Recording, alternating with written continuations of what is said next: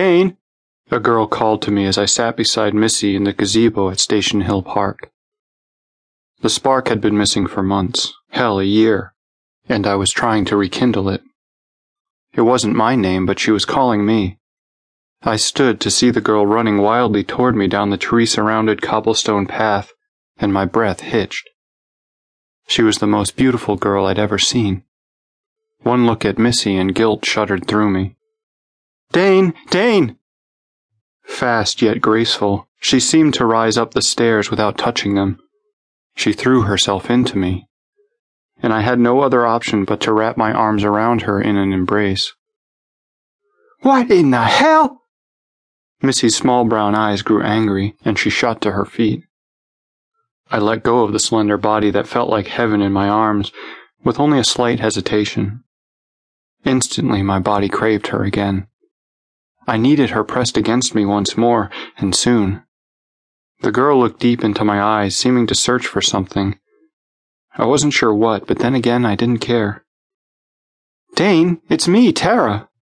Her wide hazel eyes pleaded for me to recognize her. God, I wished I had. Do you go to Talbot Prep? Maybe she'd recognized me from school. Her face fell with my words. No. She made a soft sound that was so heart-wrenching that I wanted to lie to her. I wanted to tell her whatever she wanted to hear. Oh, Dane, you don't remember. She looked down, utterly defeated. My body had a will of its own. I stepped toward her and stroked her hair, as soft and smooth as silk. The reddish-brown strands glowing in the sun struck a familiar chord in the pit of my stomach. The girl in front of me was so different from Missy. Missy had jet-black hair, a striking contrast to her porcelain skin with her sharp features. The new girl had lush everything, hair, lips, and curves. You can help me remember? I spoke softly in an attempt to soothe her. When her eyes met mine again, a smile pulled at the corners of my mouth. My heartbeat sped up as an impish quirk formed on her lips. Excuse me, Dylan! How exactly can she do that? The hard edge in Missy's voice indicated she was pissed, and that I was in huge trouble. I forced my hand to abandon its repeated journey through the woman of my dreams' hair. I took a step back and gave my brain the space it needed to think. Missy, relax. I lowered my tone in hopes of sounding normal, when actually my insides churned with excitement. I felt like my life would never be the same again. I was just trying to help Tara see that I'm not who she thinks I am. Well, do it without stroking her, please. I looked back and rewarded Missy a cocky grin. Jealous? I moved to her side and she smiled in triumph.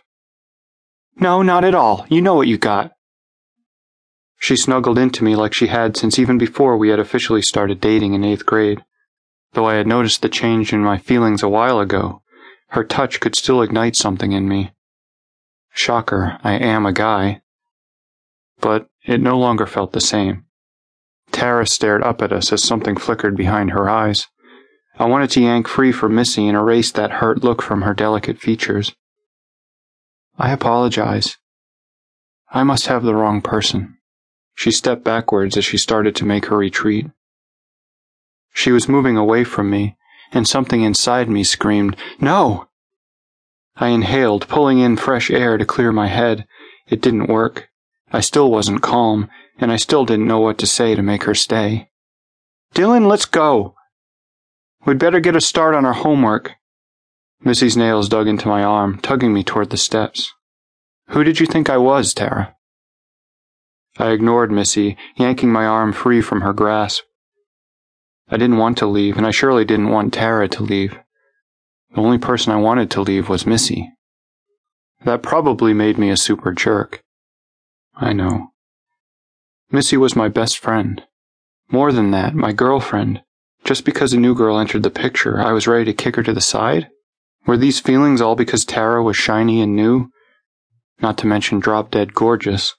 She certainly was that too. You don't do that, Dee.